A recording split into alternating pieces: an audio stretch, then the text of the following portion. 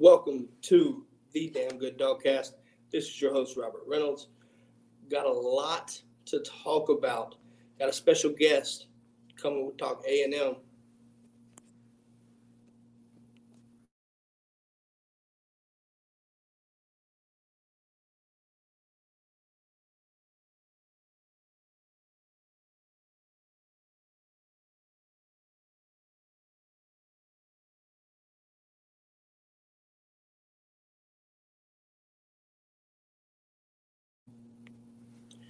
Let's talk A&M football. Sorry about that, guys. Having some technical difficulties. Anyways, Georgia. Georgia football, a lot to look forward to. Obviously, with the NFL draft tonight, you have several guys that potentially could be first-round draft picks. Look no further. Azeez Ojulari. You have Stokes and Campbell potentially going into the first round. So there's a lot to look forward to tonight for if you're a dog fan. Even if you don't cover the NFL, I don't really get into the NFL too much. However, we'll be watching it, see where these dogs go. Also, just popped out, 2 p.m. tomorrow, Denylon Morissette is set to announce his commitment. And boy, what a big commitment it will be. I'm going to make my prediction now. I think he's a dog. I just think that he fits the bill for that. Obviously, that starts the recruiting for receivers anyway.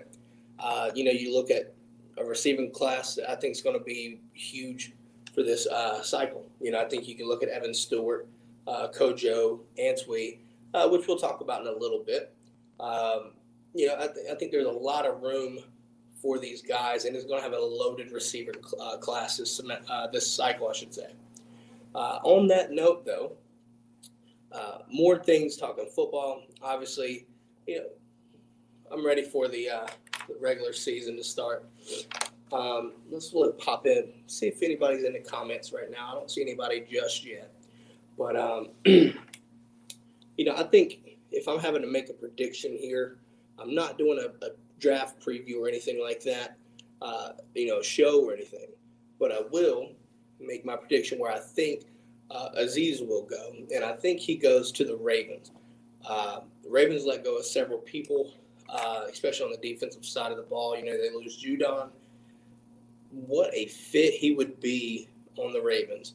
It would just be insane. I just don't see it any other way. I think that would be a great fit for him. Hard-nosed football. I think you look for Azeez to have that 3-4 type, or I should say, that 3-4 type guy coming off the edge, right?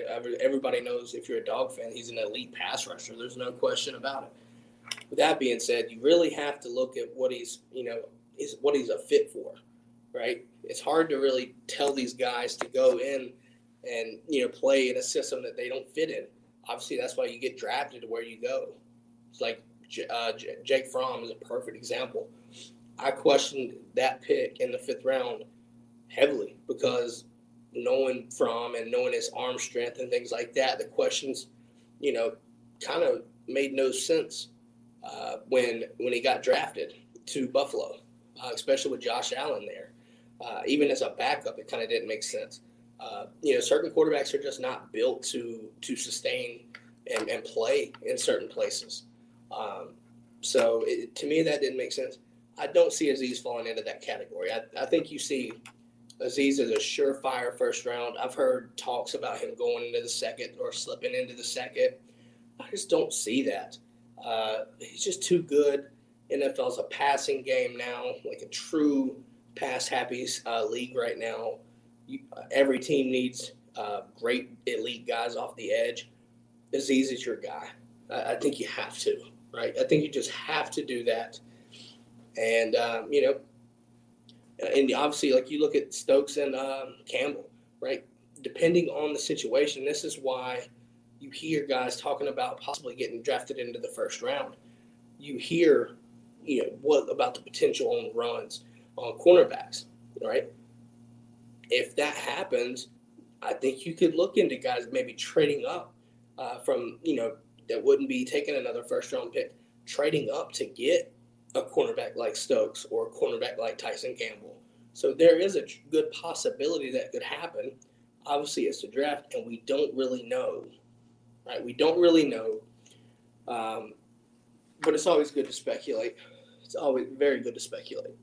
So, on that note, though, I'm going to take a quick break, and then we'll talk a little bit more, and then we'll have our special guest on to talk Texas A&M football. So on that note, let's take a quick break, brought to you by Buzzsprout. Ever since I started podcasting, I've used Buzzsprout, and let me tell you this, you cannot go wrong with Buzzsprout. The team at Buzzsprout is passionate about helping you succeed. One of the hardest things about creating and starting your own podcast is not knowing what to do. Buzzsprout, it's super easy. They will help you out in regards to what to do. Buzzsprout will get your show listed in every major podcast platform. Apple Podcasts, Google Podcasts, Spotify, you name it. Podcasting isn't hard when you have the right partners, and Buzzsprout is the best partner you could imagine. You'll get a great-looking podcast website, audio players that you can drop into your other websites, detailed analytics to see how people are listening, and other tools to promote your episodes. And there's a lot more than just that. Join over 100,000 podcasters already using Buzzsprout to get your message out to the world. Follow the link in the show notes and let Buzzsprout know that we sent you. Get you a $20 Amazon gift card if you sign up for the paid plan, and it helps support our show. Welcome back. As I was talking before the break, obviously the first round of the NFL draft is tonight, and all eyes from the state of Georgia, looking into potentially up to possibly 2 to 3 guys that could be first round picks. Obviously, it's a good time, to be a Georgia fan when it comes to the NFL draft, because obviously I think you look at if we get those first round picks, that's going to do so much. It's going to do so much for recruiting. Where we are in regards to recruiting now could only help get these guys. If we see one, I think, but if we see multiple first-round picks, definitely worth looking into. Basically, improved success with the recruiting front, which would be very hard to really improve, but it can be done. Obviously, looking into state of recruiting, right? I think you look at a lot of these guys, and they pay attention to your Georgias and to your Bamas and Floridas or whoever, right? These guys going first round. First round picks mean so much in recruiting. You have to account for that. You just have to. You really can't, I guess you could say you can't benefit enough from having those guys. Guys want to play in the league. And when you do that, it only brings more success to your program and obviously more recruits, right? Better recruits. Also, there is some, we'll probably talk about this in a little bit as well, but I guess you could say the push for an expanded college football playoff. I'm going to talk to Jordy here in a little bit, and I'm going to get his opinion on this as well.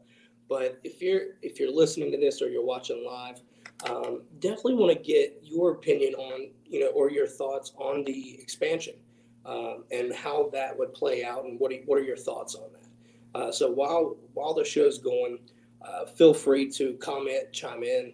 We'll read the comments and kind of go from there. But I like it. I really think that it's a needed. It's really needed at this point. I feel like the playoffs. Obviously you have to be good to make it, but to me, it's kind of gotten still. So, on that note, though, we'll bring in the man himself, Jordy. How are you doing? Pretty good. Can you hear me? I can. Alrighty. Yes, sir. Glad to be here. It's a little nasty day over here in Texas with the weather, but all things aside, it's a wonderful day to be alive. Hey, fair enough. It's draft night, first round of the draft. I was talking earlier. I was actually talking about basically the expansion of the college football playoffs. Let's jump right in on that one. I know talking before the show, you had a couple thoughts about it, and I just want to see where you are. But after that, I think we'll expand out and we'll talk some A&M football for you. What are your thoughts on the push for the expansion of the playoffs? One of the articles I was reading could see it as maybe as much as 12 teams in the playoffs. What are your thoughts on that? So, I'm messing with those settings real quick. There you go. My opinion is where we're at is not a very good place for the game, as in college football. I think the BCS is better than 4, but 8 is better than the BCS, in my opinion. Whereas, so right now you're just creating – everybody was going and getting all crazy about the Super League over in Europe, and then they started doing all this stuff over here, and that's basically what you're having. It's a smaller Super League, but you're not allowing teams to compete with Georgia, Clemson, Ohio State, and Alabama. Everybody else, I mean, you can have a good team, but you're not going to be able to compete. And LSU won the Natty. You know, they kind of caught lightning in a bottle there, and now their recruiting is picking up, so they might be able to be that the sixth team there. But as far as A&M goes, they're out recruiting Texas. They're recruiting very well, top 5, top 7 classes every year. But the guys like Jalen Waddle and the guy from Alito this year, I can't think of his name off the top of my head, but A&M has been in the hunt for guys like that, and they just cannot get that sure. No matter what he does on campus, he's going to be a first-round draft pick. They can't get that at the skilled position right now, because the guys that are taking them are part of that quote-unquote Super League. And the whole thing is, you know, we are competing as best as we can with what we're getting, but the NCAA is almost holding you back. And, you know, there was a lot more rotation of power in the BCS era than there has been in the college football playoff era. So if you go to 8 and give everybody an opportunity, so this year I think if Oklahoma would have gotten in, they would have done a little bit more damage than everybody expected, and that would have boosted them. They already recruit nationally on offense, but I think it would have really boosted their defensive recruiting nationally in this coming class and the one before, as well as like in 2012, if there was 8 teams, A&M theoretically could have made the semis or even won the damn thing with Johnny, because nobody was playing better ball than them at the end of the year. Yeah. But you're never going to get that right now with 4 teams. It's going to be perceived as and part of the thing with the college football playoff is you have the human element, and the human element looks at a roster and looks at recruiting rankings and what is projected. And it's going to be hard to overcome Clemson, Ohio State, Alabama, either Georgia or LSU, whoever that 4th, you know, all that. It's going to be hard to overcome that and be that 4th team when you're doing everything that you can, but no matter what you do, it's not good enough unless you're in the SEC. And then the SEC, you have Alabama, who's not going anywhere anytime soon. No, looking at it now, kind of obviously if anybody didn't pay attention last year, A&M kind of hit that same club that Georgia's been in on several occasions, right? Already. You do enough. For A&M's case, y'all lost early to Bama. That was your only loss. You sit there and you basically get snubbed out in that 5th spot. And as a Georgia fan that's been there twice already, we know exactly how you feel, and it's just frustrating. Obviously, with Georgia, we've played Bama twice in SEC. Well, I would say we played LSU one back in 2019, and then 2020, obviously Bama. So, or not 2020, but 2018, 2019. Right. Sorry. Right. But looking into that, right? Obviously, like you said, Bama's one of those teams that not really many people can beat. You look really the only team that I can actually say that's kind of beat them with some success and somewhat consistent, not even a full consistency, was Gus Malzahn in Auburn. And, other than that, there's really not a lot of people that are going to touch Bama, period. Now, as you were saying, I think expanding the playoffs, I would say 8 to start. That would be a key there. And there's several reasons why I think that it would benefit college football in itself. First, Saban talked about how if expanding the playoffs would devalue It would devalue the bowls, right? Right. I don't believe that. These bigger bowls outside of the New Year's Six, basically, if you add the playoff games, those New Year's Six bowls automatically turn into playoff games. But then you have bigger games for basically you're sliding things up. So these bowls, that people, are lesser known, I think would get slid up because more, I guess you could say more powerful teams, right? Teams that are just outside of the playoffs would be filling those spots.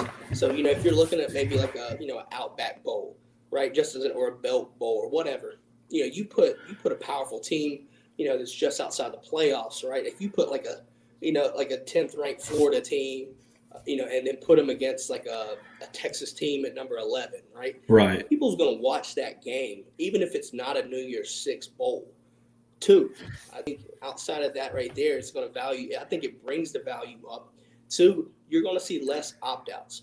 I don't think Texas A&M had necessarily worry about it a ton, but when you look at Georgia, when we missed the playoffs, and Florida as an example against Oklahoma, Florida had all of their guys opt out. That was the wildest one ever. Like when you're talking injuries and just in general, opt outs for the draft, opt outs, injuries, everything. I think Kyle Pitts Kyle Trask. It was him and maybe one other starter left, maybe two. I don't remember what it was, but that offense was no. Trask. From what I remember. What everybody knows from that offense. Tony sat out, Pitt sat out. So you were looking at a shorthanded Florida staff, but when you win the SEC, whether it's the East or the West, it doesn't matter where you go. The microscope is on you, right? Mm-hmm. And Florida just there's no other way to put it. They got mollywopped by Oklahoma. And like Florida wasn't even there. And I'm going to save it for another day, but obviously Dan Mullen's comments after the game, that right there in itself devalued the bowl in itself, right? Trying to make the excuse to kind of devalue the loss, make it not as big, or like you weren't really trying to, do whatever. Shit like that is really what is going to devalue these bowl games. Right. If you have 8 teams or 12 teams in 4 or 6, 7 maybe different bowl games, right? Keep the Rose Bowl as your national title or something like that, right? There's always these theories going around on how to do it. If you make 6 or 7 playoff games, you add a week for one. So basically, college football fans are going to be happy because that's an extra week of football to watch. But two, if the way you seed these games, right? If you get your Power 5 conferences, right? Each conference championship gets a guaranteed spot. You take a power or in a group of 5, right? The highest ranked group of 5, and then 2 at large. Those 2 at large could be key right there, right? It's going to give people the incentive to play into that. So they're going to put forth the effort, and you're going to get a better quality game. And the regular season will mean more. Now, at the end of the day, I think you're going to see a 2-loss team make it to the playoffs. But you saw this, and Georgia's definitely on the way here. Scheduling your out-of-conference regular season games against marquee names. Georgia set up Clemson again, Ohio State, Oklahoma. That's just to name a few, right? College football is leaning that way. And honestly, if you expand the playoffs, you're going to get more marquee matchups like that and a better product when it comes to the college football playoffs. I agree with that, but I was thinking about something today, and I think it needs to be set up. If you expand it, it needs to be set up to where the ACC, Pac-12, Big 12, and SEC, I think I said them all, the Power 5 all get a champion, and then you have enough. So I think you have to go to at least 8. You get 2 at largest, and then you can have room for the Power 5. I mean, the non-AQ, if there is one, kind of like Cincinnati. But as far as saving the bowl system, I was kind of wanting to pick your brain here. I am of the opinion that there's a bunch of different things you can do here. I don't hate going back to just a national championship game. I don't hate it. It's better than what we have now, in my opinion. What do you think about changing the requirements to 7 and 5? I think that would fix a lot of problems there because then, you know, I mean, 6-6 would probably eliminate like the Vanderbilts every now and then and stuff like that. But if you go 7-5, you know, you change the requirements, whatever it is, or limit the amount of, or get rid of the amount of bowls. Obviously, there's money to be made, and the NCAA is money hungry, so that would never happen. But theoretically, changing the number of wins needed to get into a bowl versus or limiting the number of bowls would, I think, fix the back half of your bowls, and either expanding the playoffs or going back to just a national championship game would fix the Florida situation, the Georgia situation against Texas.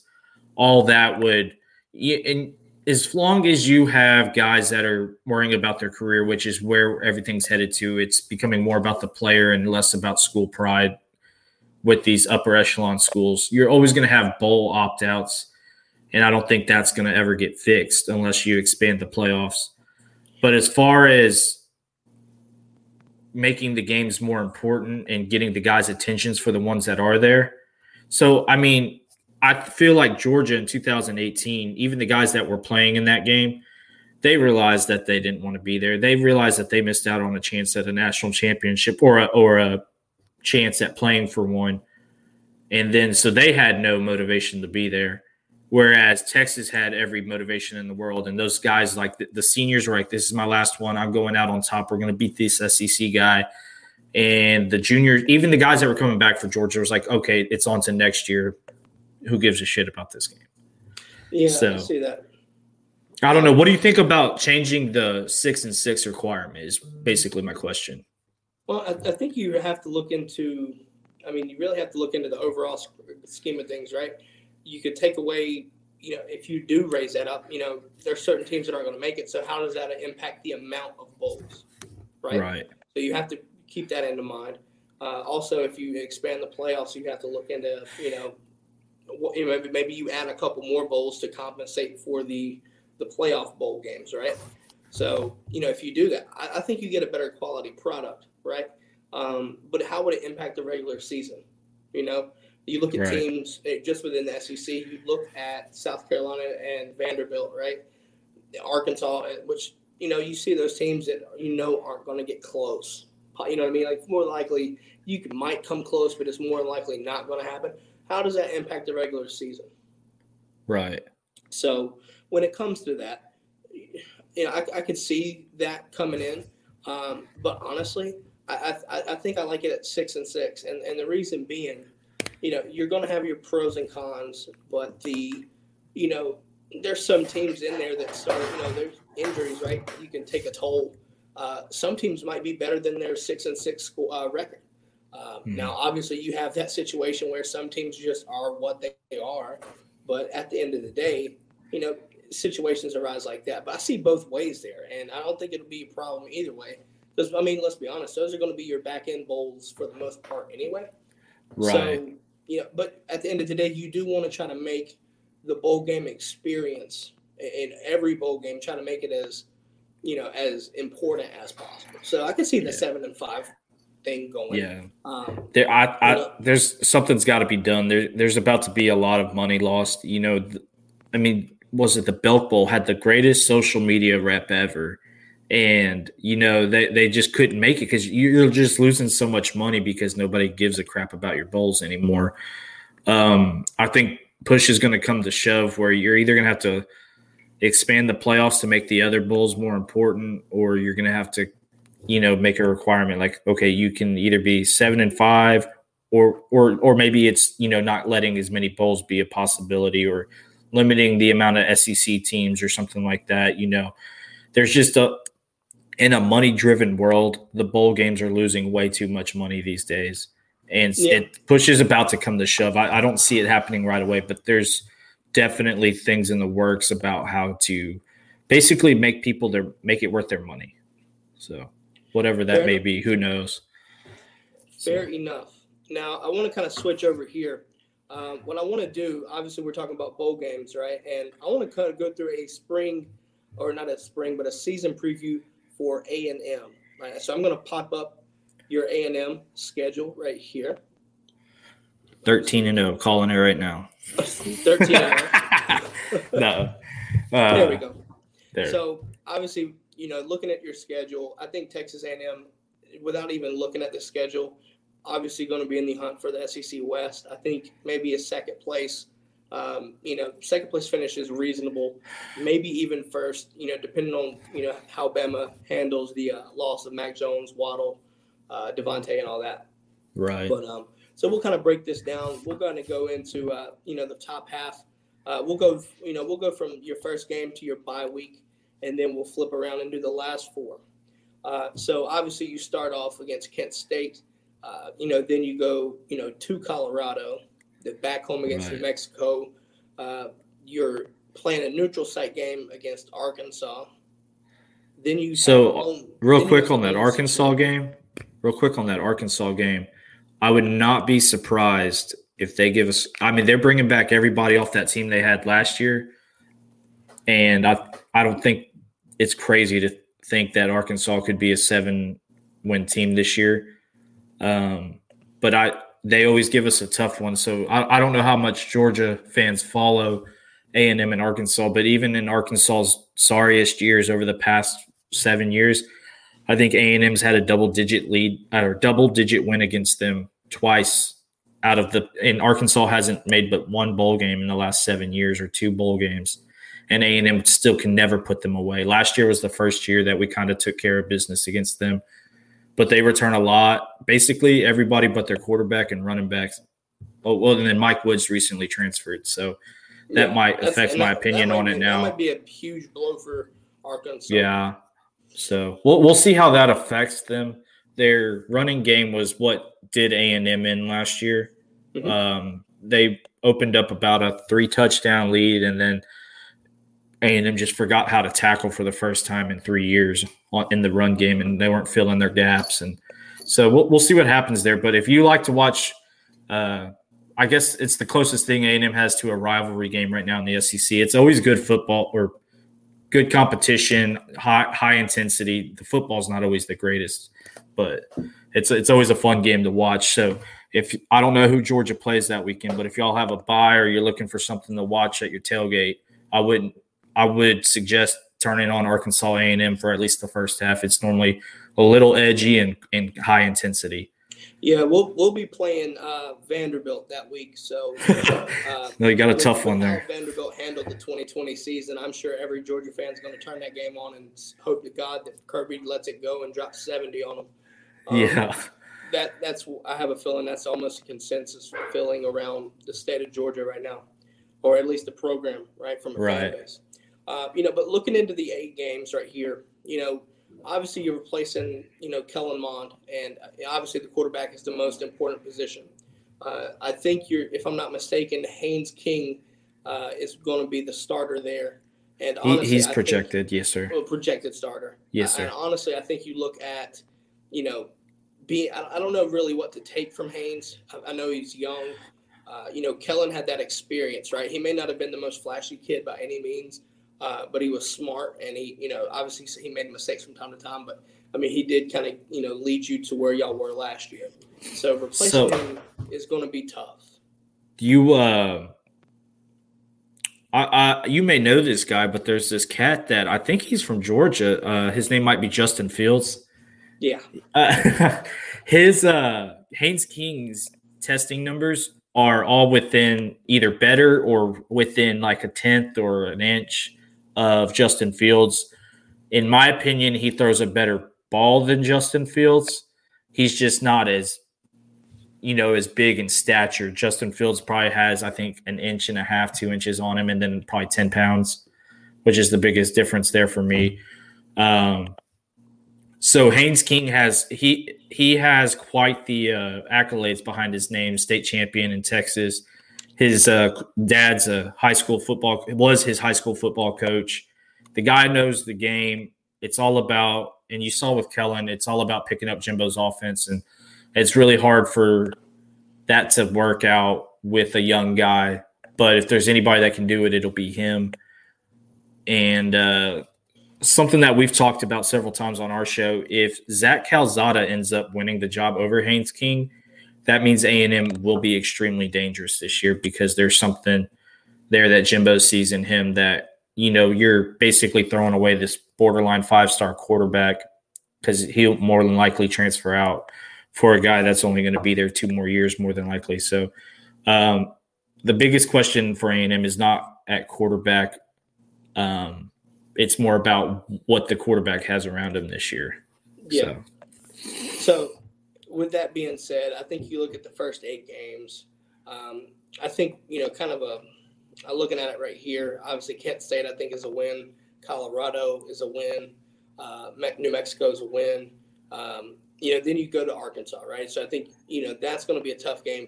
Coach Pittman has that team buying in and playing good football. They really played good football last year.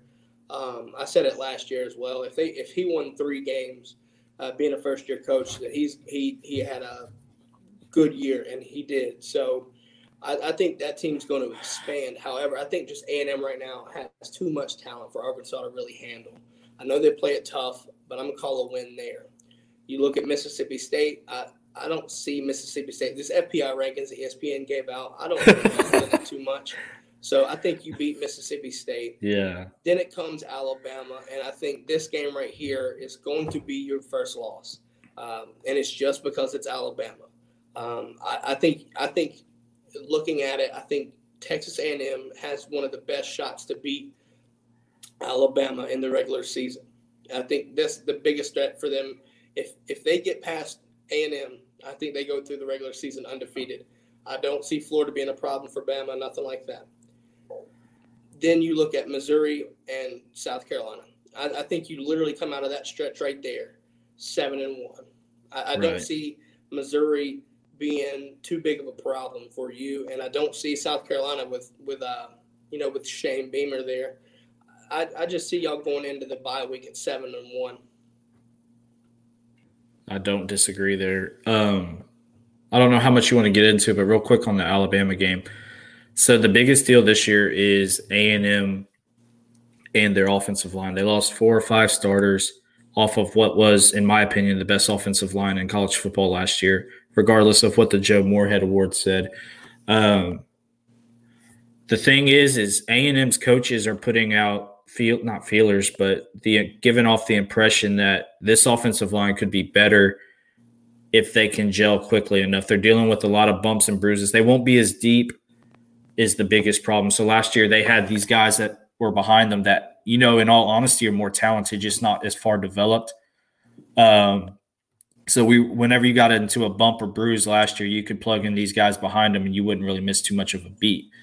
Now they're having to put these 5 – they've got about 7 to 8 guys when fall camp comes that are going to be rotating, have a chance at starting. And if you get a bump or bruise there's not really much behind those guys right now except for true freshmen. So the whole deal is how well can they come together as a unit, and that's all the coaches are saying is if they can mesh like they did last year, you got an potential All-American at left tackle, but then you've got 4 other guys that haven't started before. So, but they are all, in the coach's opinion, more talented than the ones that before them. And on top of that, A&M kind of held their own offensively against Alabama. There was a pick 6. Kellen made a poor decision. But then after that, they were just trying to play catch up and getting out of the rhythm because the defense couldn't keep anybody in front of them. We'll see, Alabama's got 5 stars all over the field. But I think there will be a big step back in, I don't think you have 3 first-rounders on the roster right now at wideout. So if A&M can keep Bama underneath, I think A&M could potentially win this game 42-38. I don't know if you keep Bama under 38, but A&M will have offense, even I don't know. That's a tough task. No, it's definitely a tough task. But if you can keep them at 40 or under 40, A&M will have a real chance. The thing that Jimbo's going to want to do is run it down their throats. That's not like they did against Florida for 6 yards a carry. In this game, it would look more like, 2-3 here, get a 6 there, let the quarterback find these guys that are open when it's time. And they were doing just that in the first half last week or last year and then it kind of fell apart after the pick six, and then they started trying to play catch up, and then it got ugly.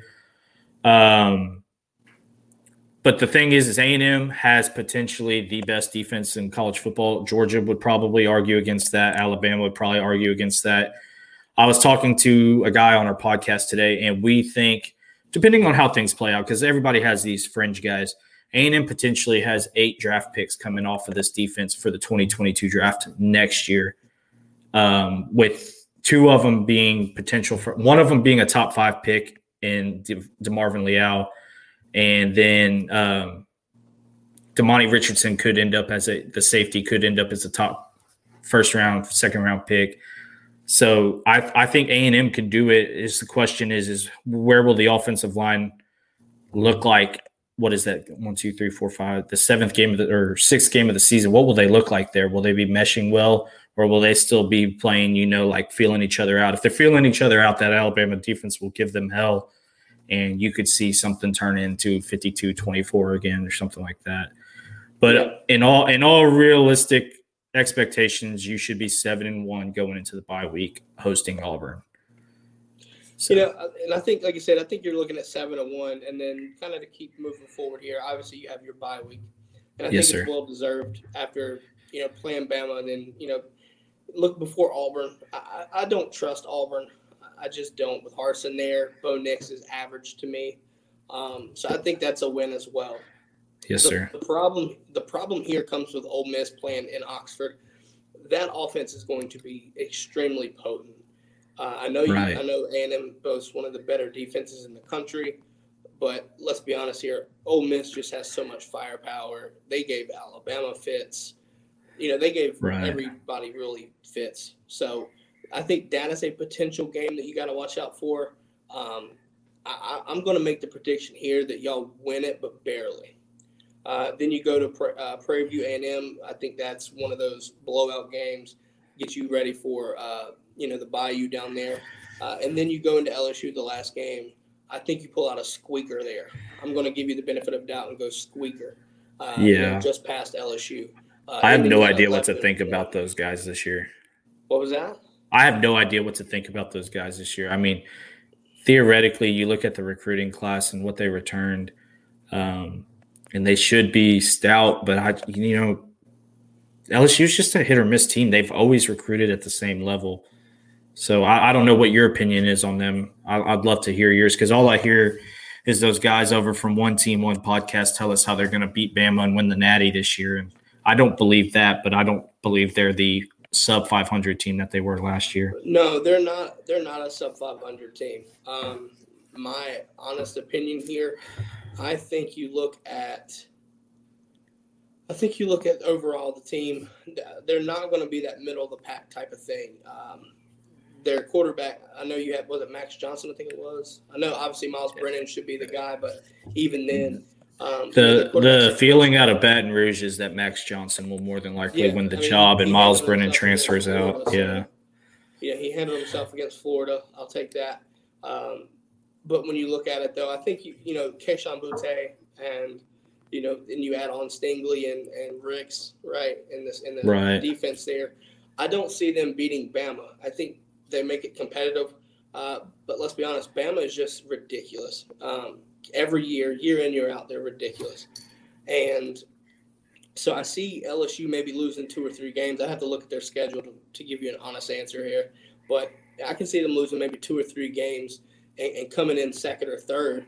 I just think Bama's still, even losing Mac Jones and Waddle and Smith, they've got too much firepower to really have I'm not saying a true threat, but I think they still win the West. So to your point here, I think LSU is a top 3 team for sure. After Bama, it's really a toss up of how LSU season goes, right? And you look at the allegations going on and things going on down there, how that's going to impact their season, right? It's going to be interesting to see what happens and transpires in that time.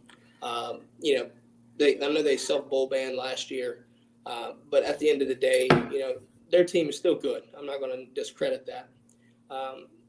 But it's just a matter of time, and does that distraction, cost them a game or two, right? That's my ultimate opinion there. So, yeah, it's a touchy subject there. So LSU, I think it'll all depend on. I don't have their schedule in front of me, but I think they'll be a crash and burn team. But if they catch fire, they can beat anybody kind of deal. So if you get those cats over there buying in and Coach O gets them rolling, I mean, if they believe they can win and they're hyped up for that game, they can beat anybody in the country. They have the talent to.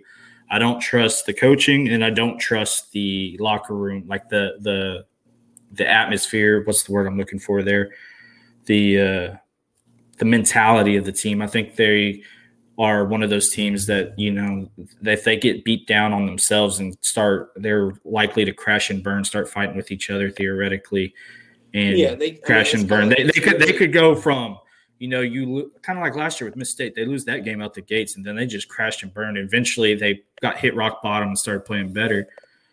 But they're also a team that if they were to win 3 or 4 out the gates, you better watch out whoever that 5th team is, because they got a head of steam, and if they get rolling, look out. So I mean, I can't disagree with you there.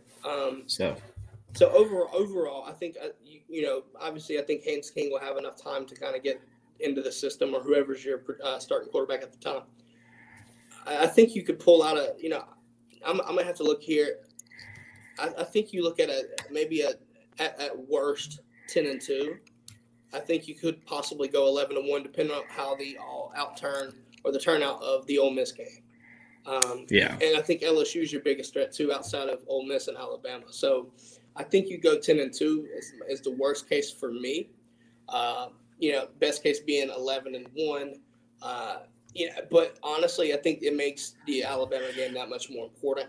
I genuinely think that, I'd like to see Bama lose one just to see if A&M can squeak in. And, I think you'd have to beat Bama, though. But if, it'd be interesting to see A&M in an SEC championship game, right? I think I think in a situation where we feel like there's really no big true threat in the East. You can't discount the threat of Florida ever. But you're getting close to that point where you can, though. As long as Mullen keeps the train trending in this direction, I'm not worried about them long term. I get your point. I just think that we saw, for me, I don't like watching or don't overestimating anybody, because I always look back to 2019 South Carolina, and that just stings to the point where I can't overlook anybody. That game cost me $100. Thanks. So the thing there is right now you got to look at it this way. So if Georgia slips up, you have Auburn as your potential other loss, which is not they look like they got a pretty decent rebuild right now.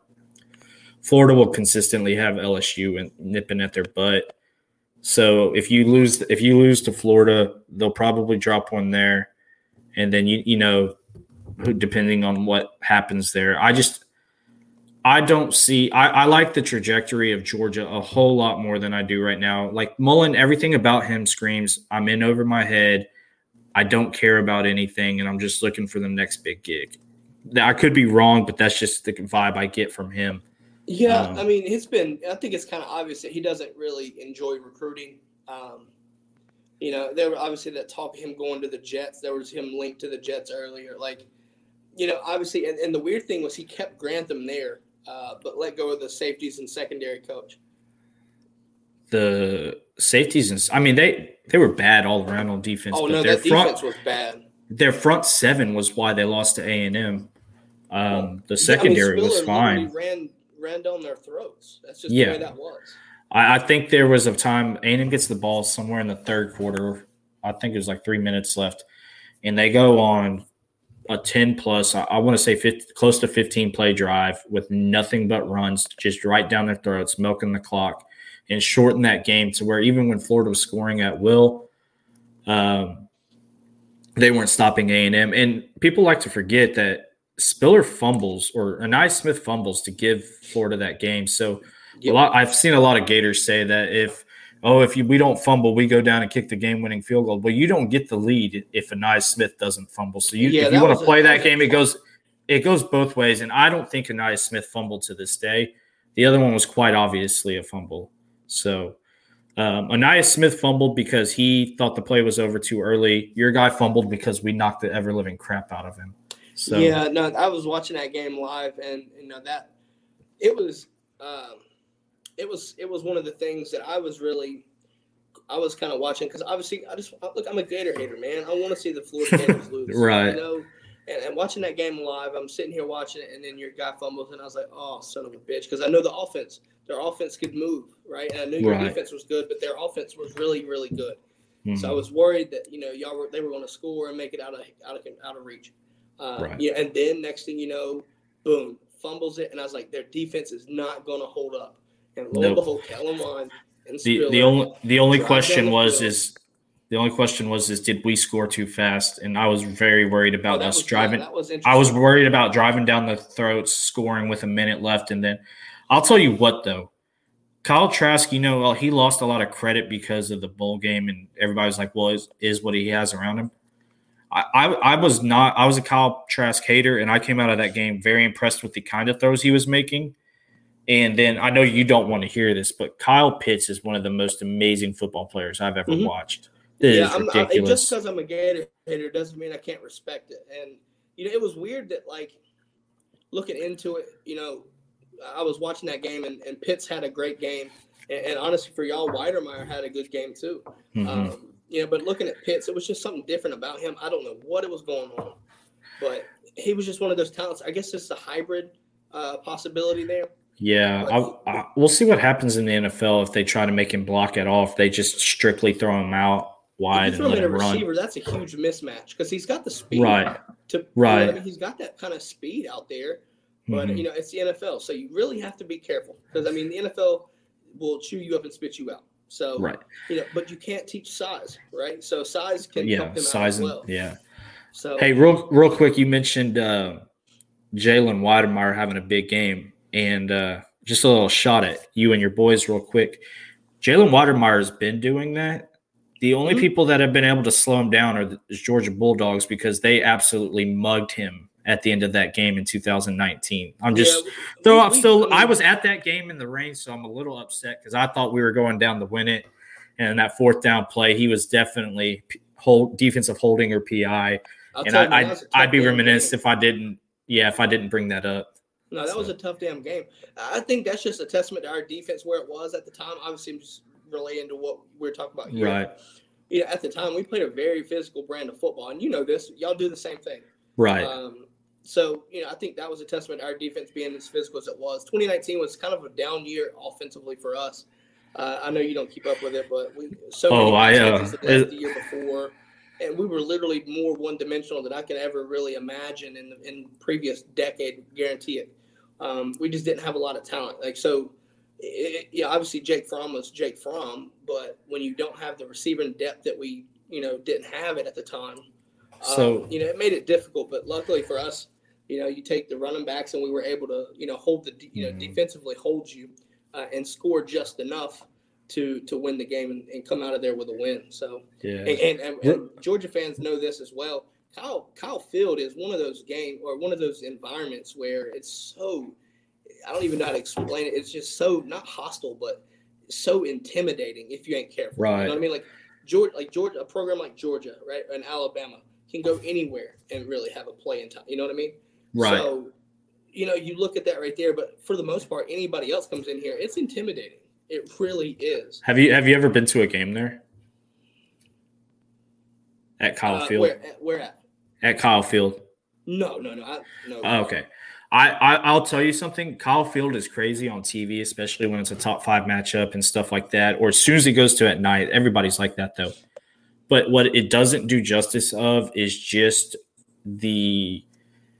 it's one of those stadiums that doesn't get enough justice for when you're in person. You just can't explain it. And it's the crowd on top of you. So like when you're watching the game, there's so much stuff that's going on from kickoff or an hour before until the clock hits 0. when the TV goes to commercial, they're still screaming the entire time. There's no break for the team. They're yelling the entire time, doing all kinds of stuff. It's kind of like the opposite of Auburn. Auburn's a great time, and I love that stadium. But the atmosphere is all induced electronically. They have good fans, and they're loud, and it's a fun stadium. But they bring in a lot of fake noise and stuff like that, and it kind of kills the vibes. But or I'm sorry, another one like that is Ole Miss. Ole Miss is very kind of dead stadium, really, in my opinion. But Kyle Field is one of those where it doesn't seem as savage as it is in person. So if you ever, I don't know, they're about to redo the future schedules, but I would highly suggest going to Kyle Field. Auburn itself is a great town. Don't get me wrong. Auburn's my favorite SEC town, and then Athens, and then Kyle Field and College Station in that order. But those were the three so far in my travels that if you had to go to one of those three towns and stadiums, go to those three. Baton Rouge is the greatest stadium experience I've ever experienced, but it is not safe. It's not safe at all. And if you're with a big group of friends, it can be fun. But Baton Rouge, the town, is awful. But the stadium, Tiger Stadium, is probably the best atmosphere in college football. Yeah, I'm just knowing, dealing with people that from Louisiana. I worked with people back when I was in the military, things like that. Right. They'll tell you Baton Rouge is not a fun place. But, I mean, when it comes to Saturdays in the Bayou, everybody kind of stops what they're doing and focuses on the Tigers. So, I mean, you get that collective energy, and that obviously creates what I would consider a truly intimidating, hostile environment. And that's what that's what college football fans want to see. Right. But I'm going to have to wrap this up, buddy. I just want to say thank you again for coming on the show. No problem. I'm happy to be here. I love talking ball, and you just got to tell me to shut up sometimes. I'm not going to lie. You get me talking ball, I won't shut up. So, but I mean, I wanted to tell you real quick. I'm sorry. Last one, I promise. You were talking about Jake Fromm, and he didn't have receivers. I came away very impressed with the receivers in general last year, relatively compared. I thought they were way overrated, and then I watched them, and I was wrong. Do you know that anytime that Jake Fromm threw for more than 25 yards, Georgia's winning percentage in his career was, I think, in the 400s, and it was in the 900s anytime he stayed under 25 attempts. Yeah. So if that kind of tells you the kind of quarterback Jake Fromm was and kind of stats that we do over at Dash Sports, we get all kinds of deep stats like that, and we go back and watch film and look at all that. If you ever want to look during football season, come check us out. But what is the deal with Pickens? Is he done at Georgia, or do you think he's just going to come back? Or my opinion, he comes back. Yeah. Do y'all have anybody to replace him? As in, like, yeah. I think it seems like his injury is recovering well. Looking at the schedule, I think you could see him come back in maybe the last couple games of the season. Obviously, depending on how our season is going at the time, which if it goes as expected right now, see him ease his way in and get some snaps in a couple games leading up to the championship game for in Atlanta. And then obviously you have him ready to go for the playoffs if we make it there. Obviously, the SEC championship game. Fortunately for us, this is the opposite of our 2019 situation where we have right now, Pickens being that guy. But we have so much depth there that we didn't have in 2019 after we lost those playmakers. For our spring game, we didn't have Pickens, Blaylock, Marcus Rosemary, nothing like that. And after that, we had a bunch of guys still stepping up and making plays, which was something that's really, beneficial for me to see because I was worried about that, just seeing what it was like at the G-Day. But I think he'll come back and play. Just depends on how the season goes up until he's ready to come back. Go from there. So, all right, man. Well, I won't keep you too much longer. I wish that we could all just, drop our jobs and do this for a living, but not all of us are like J-Boy where we can just become. Not all of us are like J-Boy where we can just become Paul Feinbaum overnight. So, yeah, that's an interesting story for another day, right? Yeah, exactly. So he'll talk your ear off more than I will. So. I appreciate you having me on. I'm gonna give me follow us at Dashsports, DASH_sports with a Z. We could follow SEC and Big 12 sports, and specifically the Texas teams. But during football season, it's a free for all, and we'll cover whatever. Appreciate you having me on. Hey man, thanks for coming on. All right, thank you. Yes, sir. Now I got to figure out how to get out of here. All right, thank you. Yes, sir. All right, guys. That is all for today. Stay tuned. Hope you enjoyed the show. And on that note, go Dogs.